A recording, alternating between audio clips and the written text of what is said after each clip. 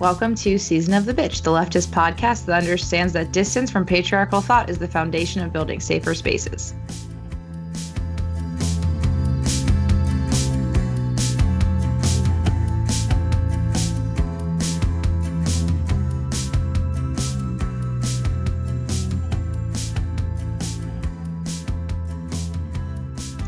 Today we have Zoe and Laura.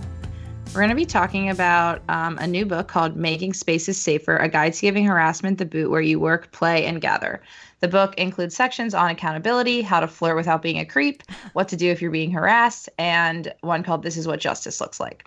We have the author here with us to discuss these really important topics. She's a musician, activist, educator, writer, the lead singer of the band War on Women. Welcome, Shauna Potter. Woo! Thank you. Welcome. I feel welcome. Thank you. Yeah. So you've been an anti-harassment activist for a long time, including like lyrics that you've written and running safer space workshops. And you had a shorter like handbook version of Making Spaces Safer before this. So what was the process like when you decided to write this kind of like longer version of that? Oh, God. Can I say terrible? Of course, yeah. It's not the first time we've heard that about the process of writing a book. For real.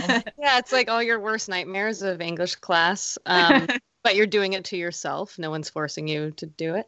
No, it's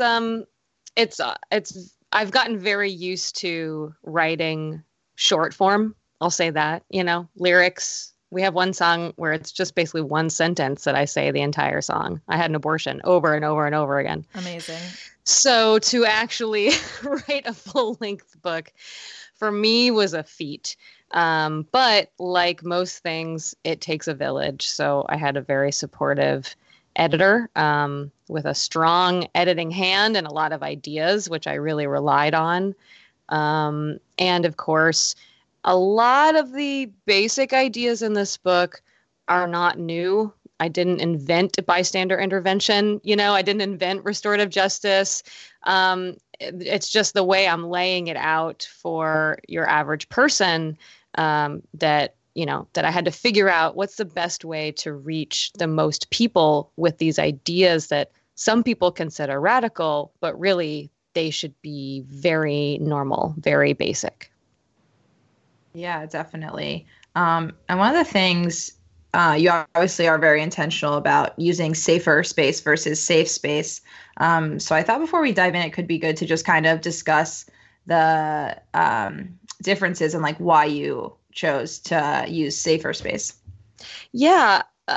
When I started the Safer Spaces program in Baltimore about 5-6 years ago, with two amazing people, Melanie Keller and Corey Reedy. We didn't even think about it. It was just the obvious choice. That's what we're going to call it, Safer Spaces. And so I had to kind of revisit why we chose that. And it's just the simple idea that you cannot control any environment 100%. You cannot control other people's words or actions. And it's not about that. I know some people, when they hear the phrase safer space, they cry, free speech. I should be able to be a jerk wherever I want. And the thing is, yeah, you can legally, you can be a jerk wherever you want. So it's just the idea that it's safer because the people in charge of that space or that have a stake in it are aware, one, that people are harassed and that some people are harassed more than others or different people have different needs. And when people are harassed, that you have the power to respond in a way that is helpful and can reduce some of the trauma associated and harm associated with that harassment. But you also have the power to really mess it up and make it worse. So I just want to spell out in this book, like, what are the ways to kind of do it the right way and keep the victim at the center of the incident and make sure they retain as much power as possible. Yeah, I loved that distinction. And And I wanted to bring up that I think this has been something really cool to see at various shows within the last 5 years, especially bands like Speedy Ortiz and Diet Sig have statements on harassment and also talk about it before they start playing. Like they want to know the audience. They want the audience to know that they'll leverage their power in whatever way they can to make the audience feel safer. And I think a lot of this started in the Riot Grrrl era, like when Kathleen Hanna says girls to the front, she's specifically calling out that girls have not felt safe in the punk scene for a really long time. And so I guess my question is like, how has being a musician influenced your perspective on this topic? And also as a musician myself, I'm wondering if you have tips for musicians on how to create this safer space at venues. I'll answer the second one first. Okay. Yeah. I mean, really, it's all about, the first thing is to just acknowledge that you do have influence. You do have power. Whether you're in the band, on the stage, whether you work at a venue, whether you're in the audience, whether you're the person being harassed. And so that's what I hope this book lays out, is that there is always an option. There's always something for you to do to help. So specifically, what bands can do is, just like you said, is make statements about harassment. Talk about the fact that if someone is harassed, they can come to you, or tell them who they should go to if they're harassed at your show. Putting up gender neutral bathroom signs, asking in your rider before you clear the show what their harassment policy is. And even if a club doesn't have one, at least the more bands ask for it, the more they'll feel the pressure to create one and actually get some protocols together. So just things like that. There's a ton of power of just having a microphone, with a PA behind you. You can say whatever you want. So why not say something that makes people feel better about being where they are and enjoying your show?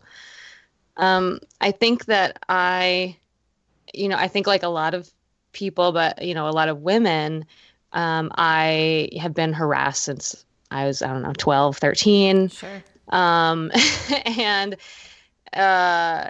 it's something that I've kind of had my own personal journey with, when I was younger, it was very easy to be like, whatever, screw you. Like, I wear what I want. I'm mad, and after a while you get tired of that reactionary feeling. And then I was just like in my early 20s and just thinking, wait, this is still happening. And I know it sounds silly, but No.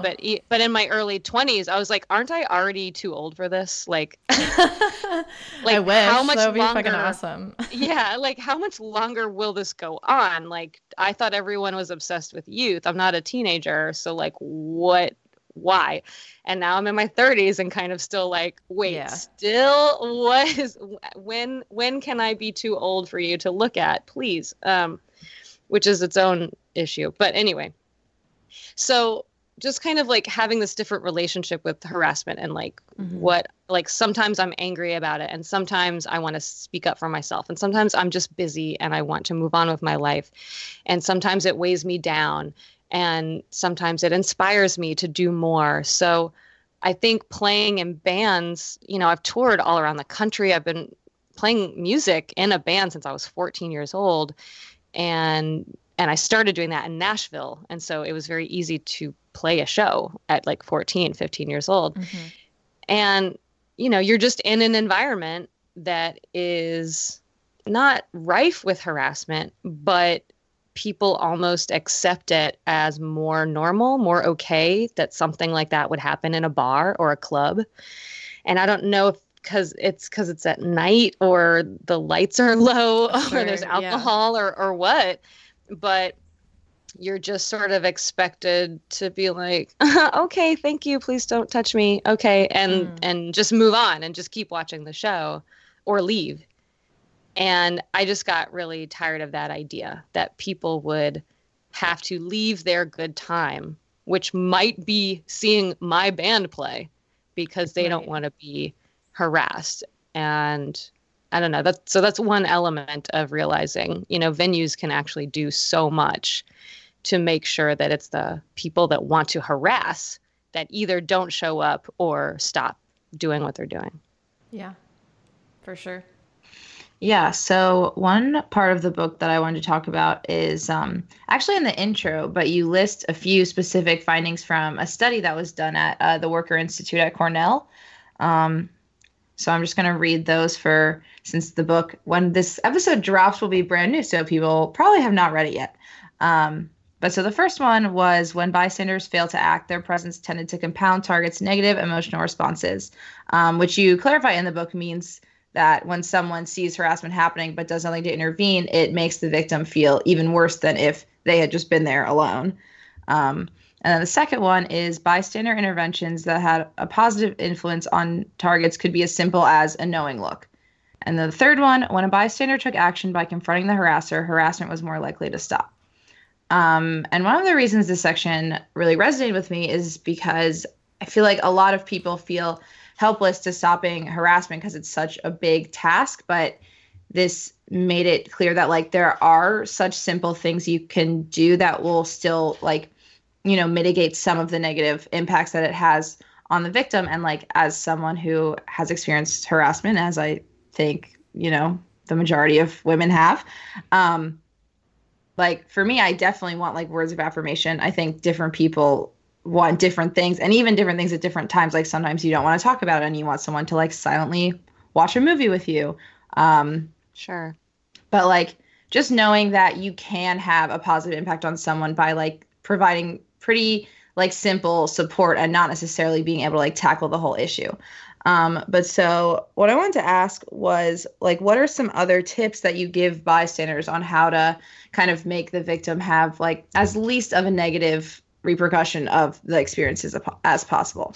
Yeah, I think people do have this fear that the only thing you're allowed to do is get angry and confront the harasser or something, or that you have to get in a fight or risk your personal safety. And you absolutely do not.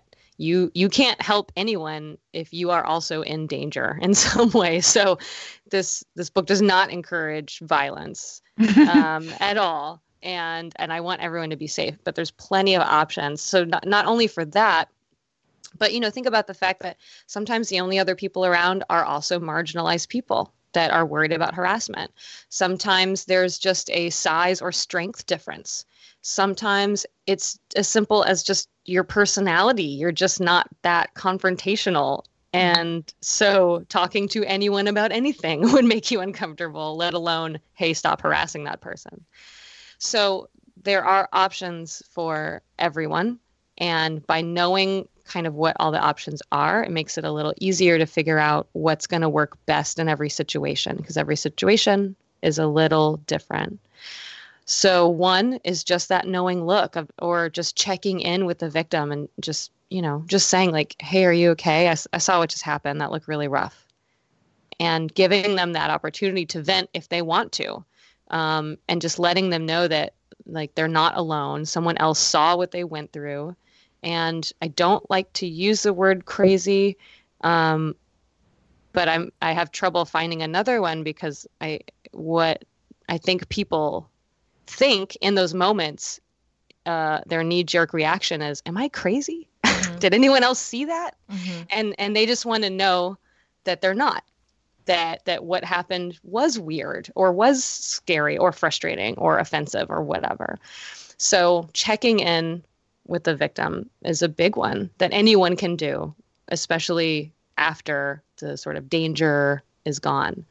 But other options are directly confronting the harasser and just saying like, hey, that's not cool, or hey, we don't say that here, or if you're going to keep talking like that, you're going to have to leave, things like that.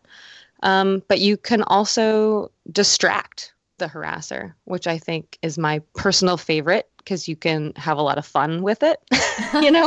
You can make it like a game.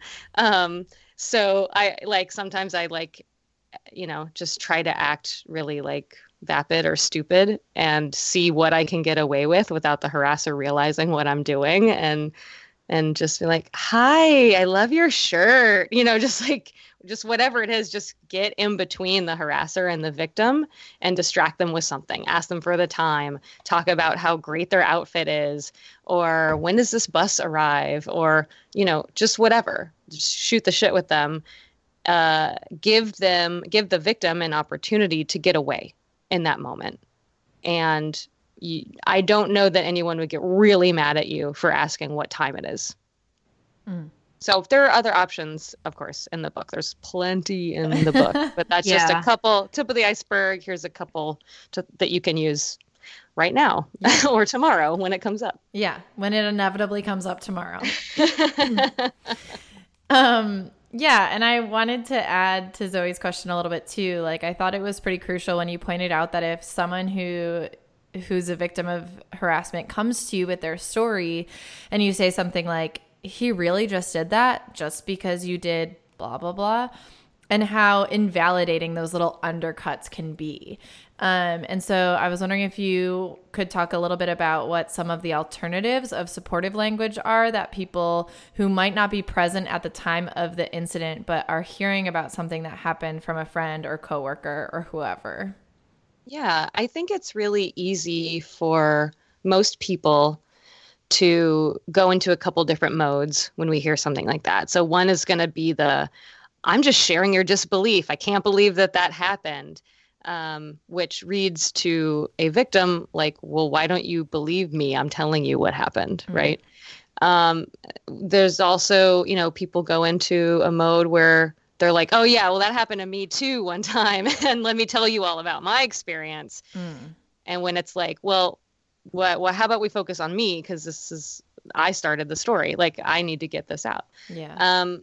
And then the other thing that people do is they start to problem solve and like, oh, well, just don't walk down that street anymore, or don't see that guy, or don't go to that club, or, whatever it might be, which again, not helpful and not really the point. So the point of someone sharing their story with you, first and foremost, they're looking for validation.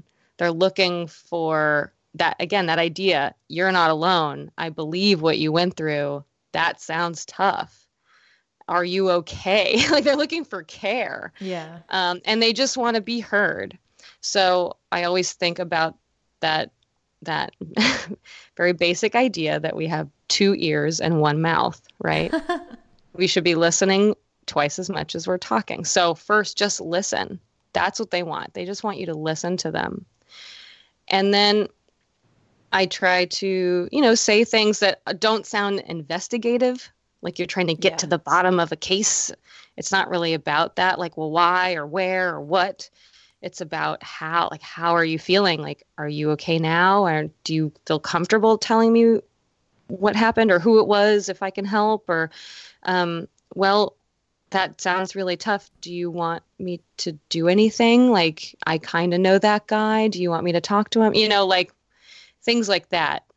Supportive things, but don't just go straight for the solution. Don't go straight to talking about yourself, and don't go straight to disbelief.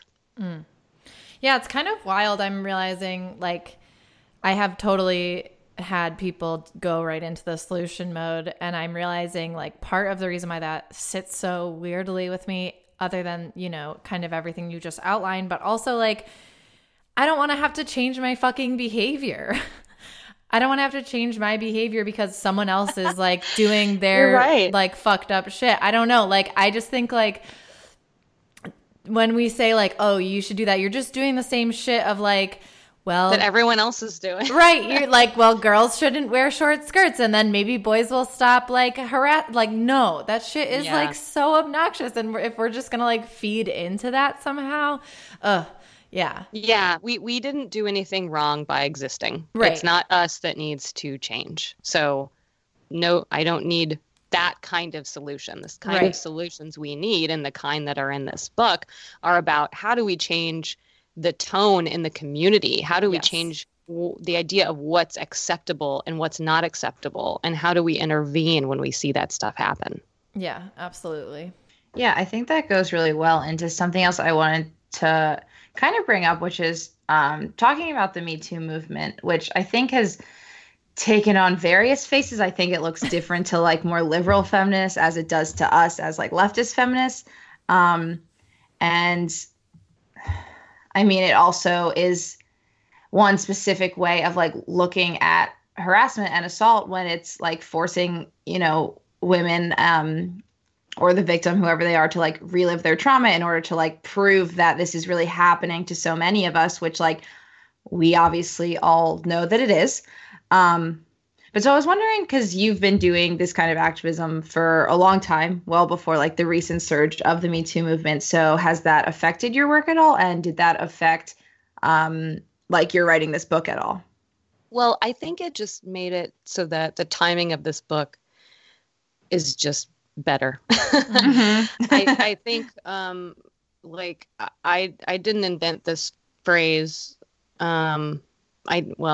I'm thinking of a quote and I can't, I'll butcher it, but there's this idea that in any movement, progressive movement, civil rights of any kind, like you first have to raise awareness about the issue. And you do that by telling stories and humanizing the issue and making it real to people and showing people what it actually looks like. How does it actually impact people? What's really happening? And so that's been going on with street harassment in different forms, technically like over the last 100 years, actually, but like really in full force, like in the early 2000s. And it just became this like slowly rolling snowball that, in the last 5 years got much bigger, much faster. And so that, in addition to Me Too breaking big, we have the stories. We got them. Like, we know what's happening. Everyone finally is like, all right, harassment and assault exist. Okay.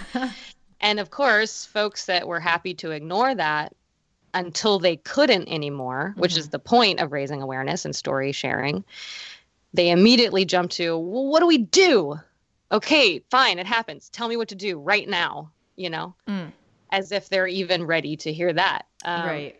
After hearing one story, like maybe from like a friend that they actually know, and they're like, oh, well, if it happened to my friend, maybe I care. No, that's an aside. Anyway, now I'm just being critical for no reason. No, I mean, that is like a lot of men, unfortunately. I mean, it's a lot of anyone, but well, white people too. Yeah. So finally, I think we're at this critical mass where enough people are asking, well, what do we do? And so that's where this book fits in.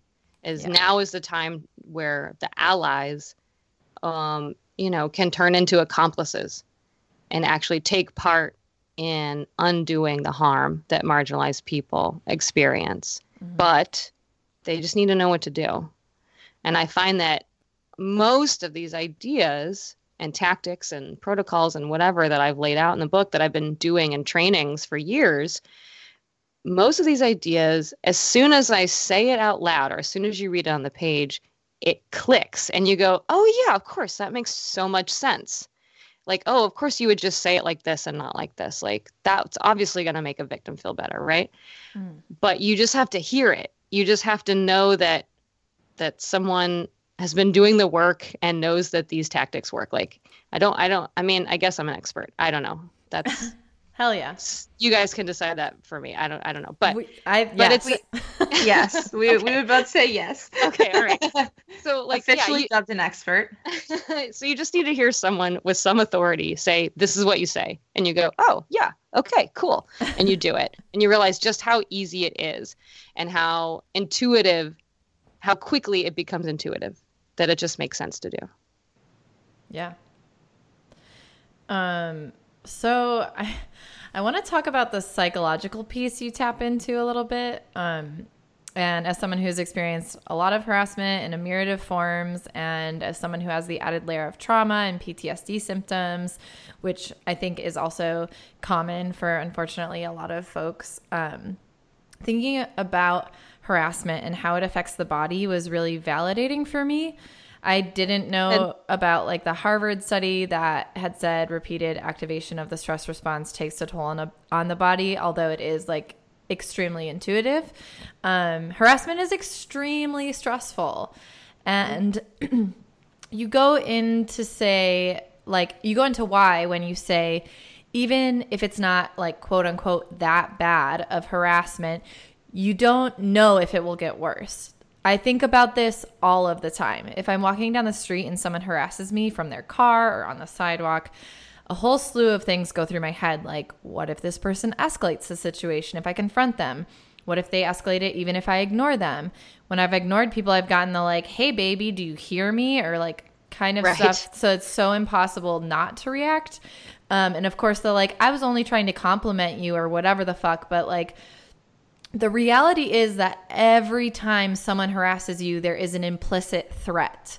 There is a threat to my body and to my mind, and you have no idea of what level of escalation that might go to. And it's terrifying. Yeah. And that's why the bystander stuff is so crucial that you spoke about, because the person who is getting harassed might not be able to respond for a whole bunch of reasons. But if someone who is removed, especially if that person holds privilege, if they're white or if they're a man, can call it out, it takes that burden off of the victim as well. And I guess that's not like a question, but I was just like, let's talk about it. Well, yeah, like you might be experiencing a fear response, you know, like I wanted to include all of this background information in the book, like what you were talking about, or why we sometimes freeze up in the moment or can't remember our story in a perfectly like linear way when we're really like harmed or assaulted. And I wanted to include all this stuff because usually when I do a training and someone has a hang up about something, or, well, why do people do this when they're harassed? Like, I feel like I could just explain it with science. Like once you know the reasons why, the frontal lobe might shut down when you get scared, then you're not going to care if the victim is smiling politely at someone yelling at her, you're just going to step in and do something. Right. Yeah, I don't know. I also just think it's really fascinating, and it was validating for me as well. And it does illustrate why it's so important that bystanders get involved so that we can just start to lessen the trauma that we're all carrying around. And I know we kind of keep saying like him and her a lot with these conversations. But like this book is not about man versus woman harassment. It really does apply to any harassment based on someone's marginalized identity. So it covers gender, sexuality, race, religion, ability, size, age. It in a way, it's good to spell those things out and make that clear to bystanders what they might need to start looking for. Totally. When they need to recognize harassment, but also in a way it can be vague because it doesn't matter what kind of harassment it is, you can still use these tactics. Yeah, I mean, I think that's one of the like really successful things about the book is that you do use like very inclusive language and like in the intro kind of explain like how you're using the term victim and like, kind of those sorts of things, and like, going back to visiting like other or like all marginalized folks and just making it like an inclusive book. So yeah. Yes. But like that's why I say like we're all carrying around some trauma. Like add up all the people that could identify as everything other than cisgender white male, right? If you take out all cisgender white men, able-bodied, neurotypical, everyone else, we far outnumber them. Yeah. So like we are all experiencing, all of those folks, the majority of people are experiencing some sort of harassment for being who we are. Yeah. And so that's a lot of people. That's a lot of trauma walking around that needs to be dealt with that I don't see our healthcare system taking care of anytime soon. So we might as well take care of each other. We might as well do that for each other. We can do that. Yeah, absolutely. And in light of how damaging this stuff can be, and I know neoliberal capitalism has co-opted the ideas of self-care, but can you tell us your favorite tips on how to self-soothe after an incident of harassment? Oh, yeah. I mean, that's still tough for me. It's still tough for me to do that right. Yeah. For everyone. Yeah. Sometimes I just need to like tell my story, get it out there. Like first person I see or wherever I was going, I just need to tell that person. And then this happened, and then I said this, and they said that, and then can you believe it? Like Yes. that's me as a victim talking, and I just want that person to be like, yeah, whoa, whoa, really? Oh, wow, yeah, okay, whoa. Well, I'm so glad you're okay. Yeah. Thanks for telling me that. And then I'll just feel better getting it out. I think venting for me is a really good one. I so you're saying directly after an incident of harassment? What do No, I I do? mean, like, And then I leave? think for me, it's like a continuous process, right? Like, Yeah. like how anyone can kind of deal with it. But I feel like everyone has different tips, and I'm just always curious about like how we continue to be like functioning humans in this society. Well, that's very true. I watch a lot of TV. More than I should. Another reason why writing this book was so difficult, I had to take time away from my stories Yeah. and actually write some stories. And I was like, oh, but what's Sabrina up to right now? Yes. For example. So yeah, and I love red wine. And to be a stereotype of a white lady, right now I love red wine. Yes. But I do like to make sure that people that I get to vent as soon as possible. I also, after doing this kind of work for a long time, I almost find it like I owe the community a response. Like I should be a person that directly confronts harassers. That's who I should be on behalf of everyone else that can't or doesn't want to, which are totally valid. Which, by the way, just for the record, ignoring a harasser or pretending to ignore a harasser is a response. Yeah. Okay. So that is not a weakness. You're not letting anyone down. You are absolutely allowed to move on with your day and get out of there safely. So that's a response. But I feel like I owe it to Hollaback to the world to directly confront and just, basically say, that's harassment. Leave me alone and keep walking in the very least. And so when I do that for myself, that feels good. And I try to say the same thing every time so that I'm not flustered or frustrated. Well, why didn't I say the perfect thing? Because the perfect thing is always, that's harassment. Leave me alone, or whatever I decide. And then I get a lot of power, I feel really empowered by being a bystander for other people. So even though I'm part of a marginalized community, and even though I'm a little like smaller, and so no one is intimidated when they see me, right? No one's afraid of my physical stature.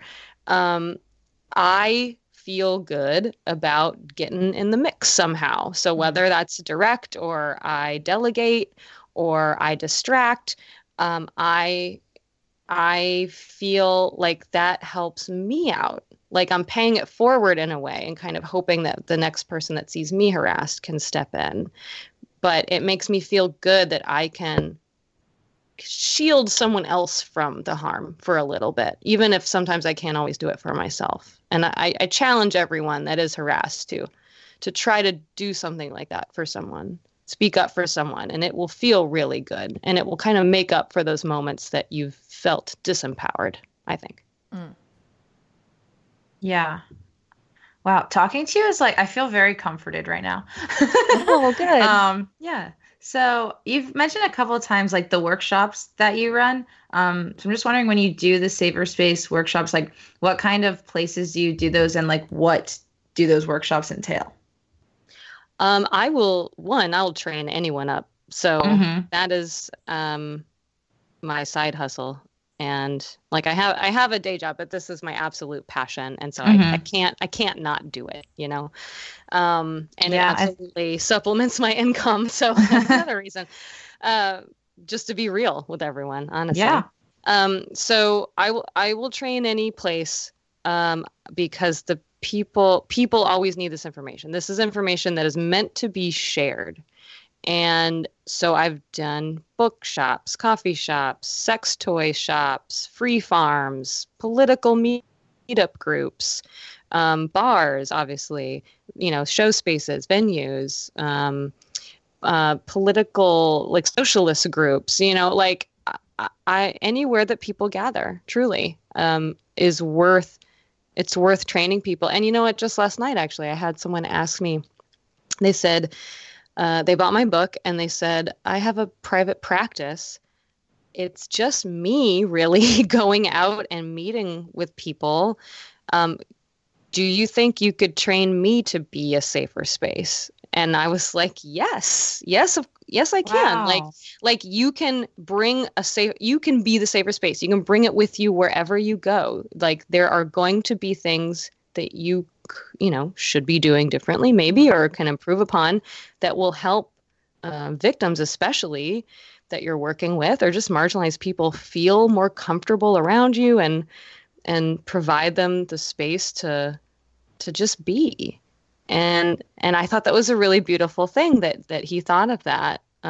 So yeah, I train a lot of places. I walk them through how to avoid victim blaming language, because that's easy to do in our society. Those are the messages we're fed. So how do you avoid using that kind of language?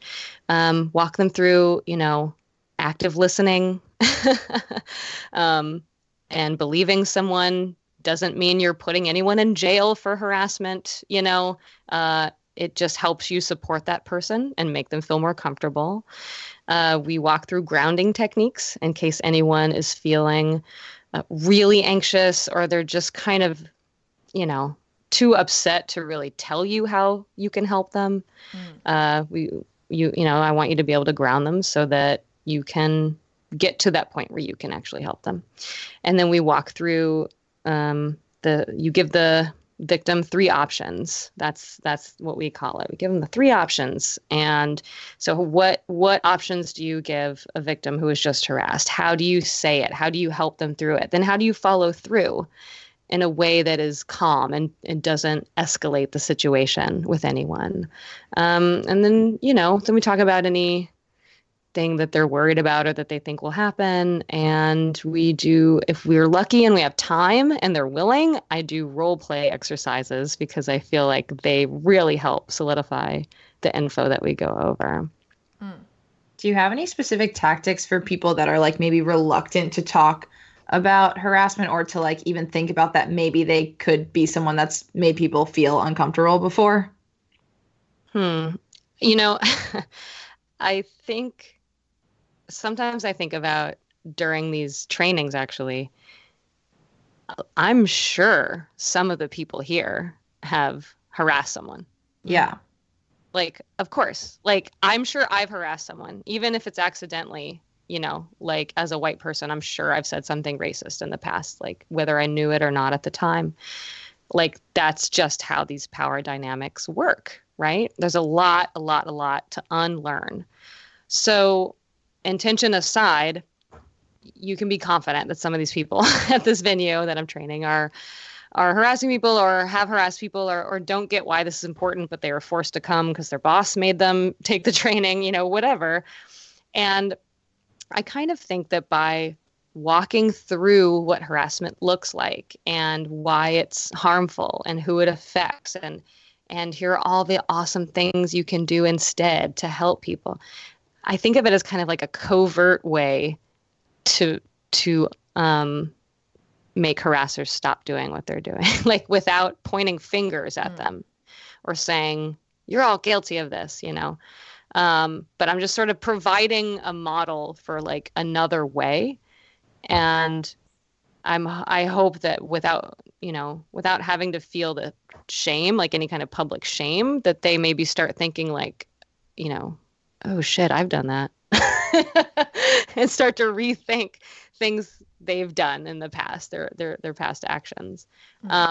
So that's how I do it. That's my favorite way to talk people through becoming an ally, is kind of almost take them on the path with the blindfold on, like they don't really know I'm doing it. They think they're going to Disneyland or something, and actually they're becoming an ally.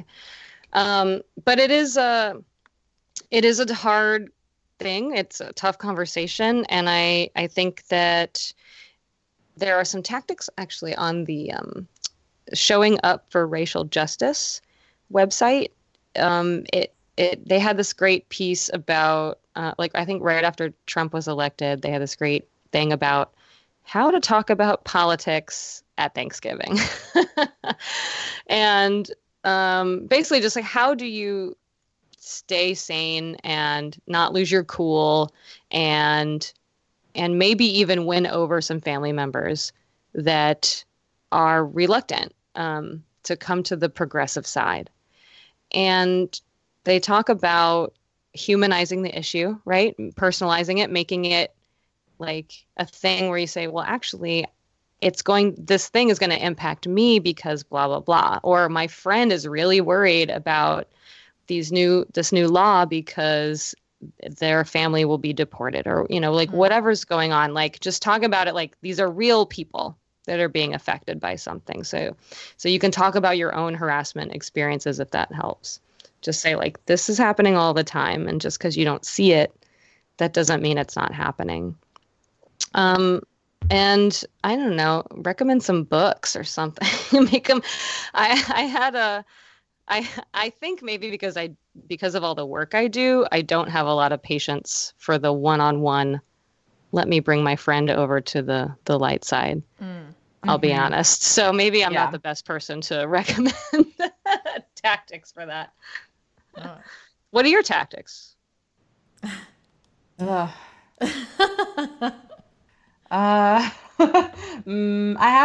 get a lot of anger about it. And I don't know if I have great tactics. It's something that I kind of am never sure like what the right thing to do is. Like, I don't know what will make me feel best. Because specifically recently I had an experience where like there was a specific person who I continue to see in like a space that I regularly go to, who made me uncomfortable. And I had he was a white man, and I actually talked to another white man who I trust to talk to him. But so after he found out that I complained about him, it actually just got like much worse. Oh. Because he was, butthurt about it, I guess. Yeah. And so then it's like, I don't know, obviously talking to him about it didn't work. And then it's like, so trying to do that again is probably not going to help. Avoiding that space doesn't make me feel better because it's somewhere that I would like to be. So I don't know. I just think it's really complicated. And that's why I'm like glad we're doing this episode. And hopefully this will help other people with more options of what to do. Yeah. I think it's really interesting that like the people who have the most privilege are the most uncomfortable with changing their behavior. Yeah. Like those of us that have had any sort of alternate identities that aren't upheld in this society, we've had to change our behavior 1,000 times to survive. And so I think it's really interesting when people have that like immediate defensiveness. And I mean, of course, as a white person, I think I had that growing up about racism. I was like, well, I'm not racist, and it takes like a while to really know what white supremacy means and how it shows up in your life. Yeah. And so I do have like empathy for that, but it is just like so classic that there's these people who are like the embodiment of privilege, and they cannot fathom altering their behavior, or like they think that they are like they could be champions for feminism or for Black Lives Matter or for whatever it may be, but like in reality, when it comes to it, when there are these like instances like Zoe's example, it's like the work doesn't end up happening for a lot of folks because they cannot like fathom what it would be like to change what they're doing. Yeah. Well, so I just want to say you did something, you delegated, right? So you tried a tactic. Yes, I did try a tactic. And that person spoke with the person in question. And so that happened. And what we can't control for, of course, is people's reactions. We can control what we do, but we can't control other people. So he got upset and started doubling down on whatever he was doing, right? Yeah. And so then you have another set of options, or another question of just like, okay, am I dropping this and just never going there because I don't want to deal with this, or am I gonna have the patience to try this again? Right. Because I guarantee if he's making you uncomfortable, he's making other people uncomfortable too. Totally. So sometimes we have to take on a little bit, right, for the greater good. And we don't, well, I don't want to say we don't have to. Okay. Yeah. Right. But knowing that, like, you know what, this could affect other people.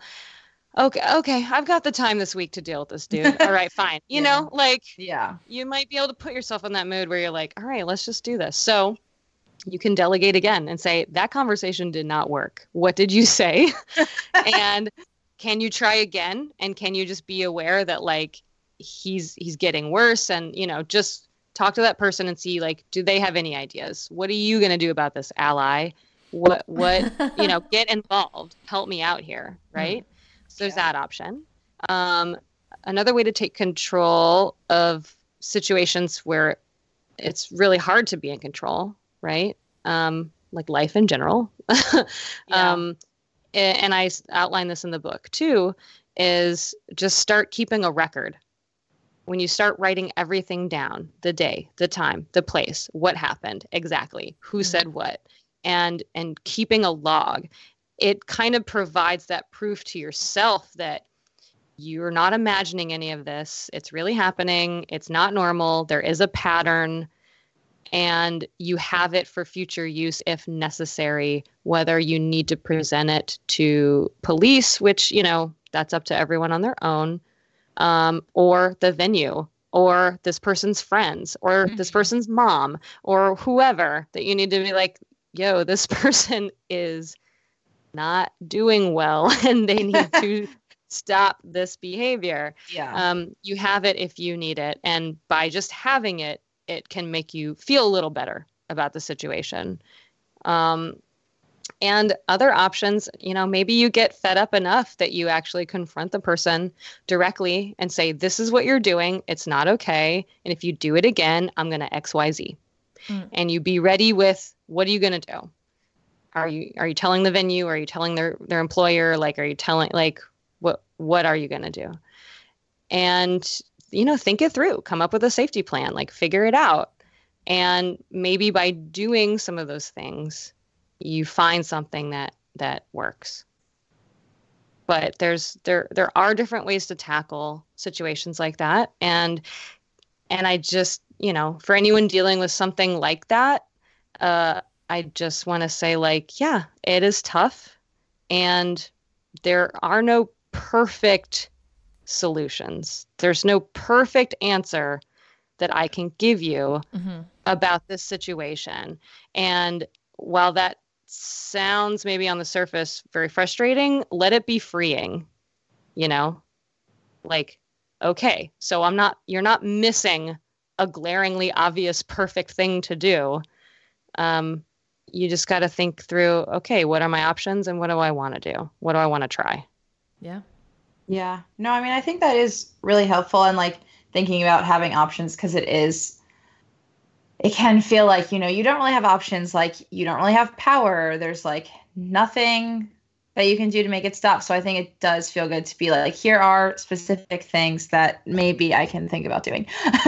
And even if it's just you post a story online, even if you keep his name out of it, but he knows it's about him, you know, something, some kind of mild public humiliation, you know, like there's just a ton of options. And you know, get with a friend, get creative, start listing them.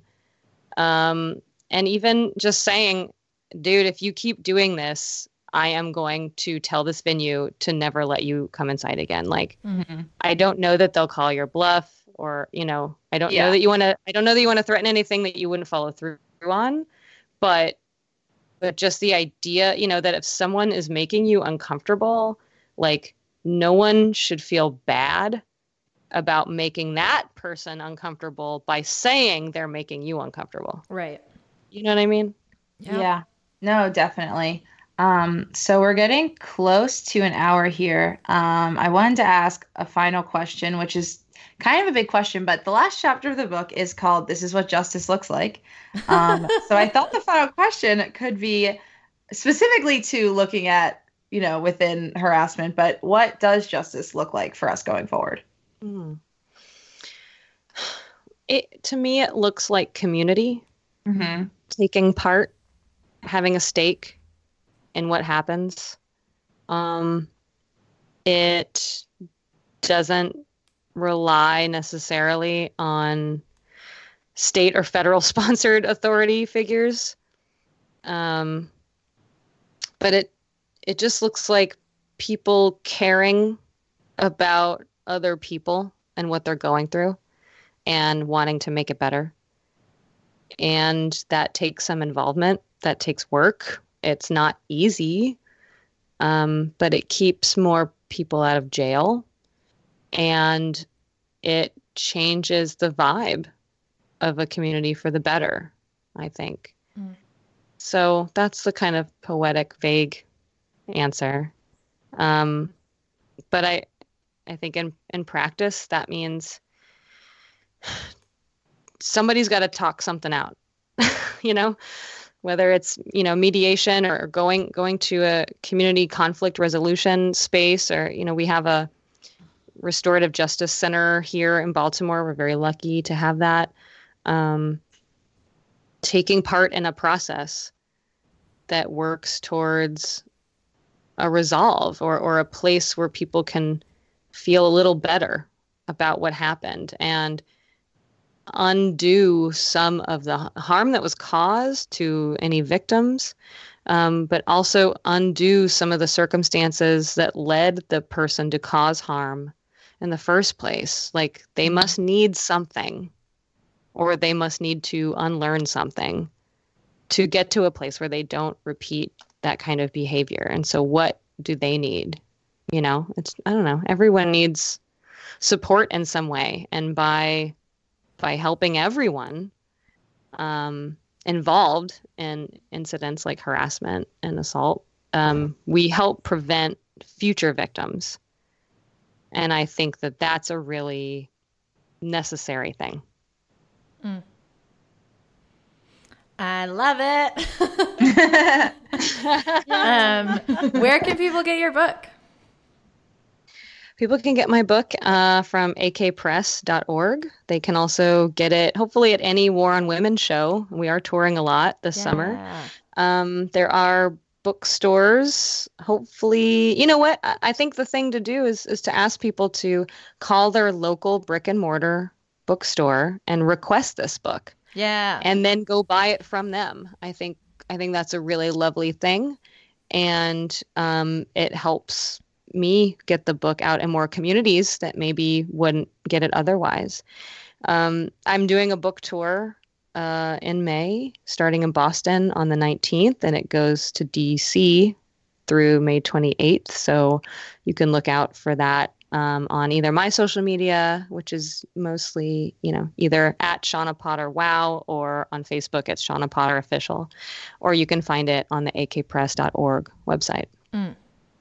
Yeah, I saw on your book tour that in Philly you're doing it at Wooden Shoe, which is like an anarchist bookstore for anyone who doesn't know. And I'm from Philly originally, and that's like one of my favorite spots. So I was excited to see that. Okay. And that's actually my birthday. What? Oh, Yes. Well, anyone who's in be in Philly Philly. should go that day. I live in Brooklyn now, but I love that bookstore, and yeah, that's a super cool area. Yeah, Philly, as a present to me, come to that book talk and give me a high five. Yes. Yes, I would highly recommend that for everyone. Amazing. Well, thank you so much, Shauna, for talking with us. And your book is incredible. Everyone should read it. It was really inspiring and also just very validating. So really recommend it to everyone. Thank you. Thank you so much for having me. Really. Yeah. Thank you. This was great. Well, that was freaking nuts and amazing. Yeah. Okay, first of all, if you all aren't already fans of War on Women, first of all, what are you doing? But second of all, hop to it, start listening to them. I can't really process what's happened quite yet, but No, she was just the nicest person I've ever spoken to, and that made me feel honestly really comforting. yes. There's definitely conversations about harassment that feel just triggering or like upsetting to me. And that just felt really like, solidarity. Yes. Absolutely. Yeah, I love that. Well, as always, you can follow us on Twitter, Instagram, and Facebook at Season of the Bee. You can send us your ideas or whatever seasonofthebee@gmail.com. And you can rate, review, subscribe on iTunes, and send us money on Patreon. And yeah, I think that's it. Oh, yeah. Love you. Love you. It's the Zoe and Laura hour again. Wait, what did you say? It's the Zoe and Laura hour again. Woo! Oh, oh, oh, oh, oh. Love you. Bye. Bye.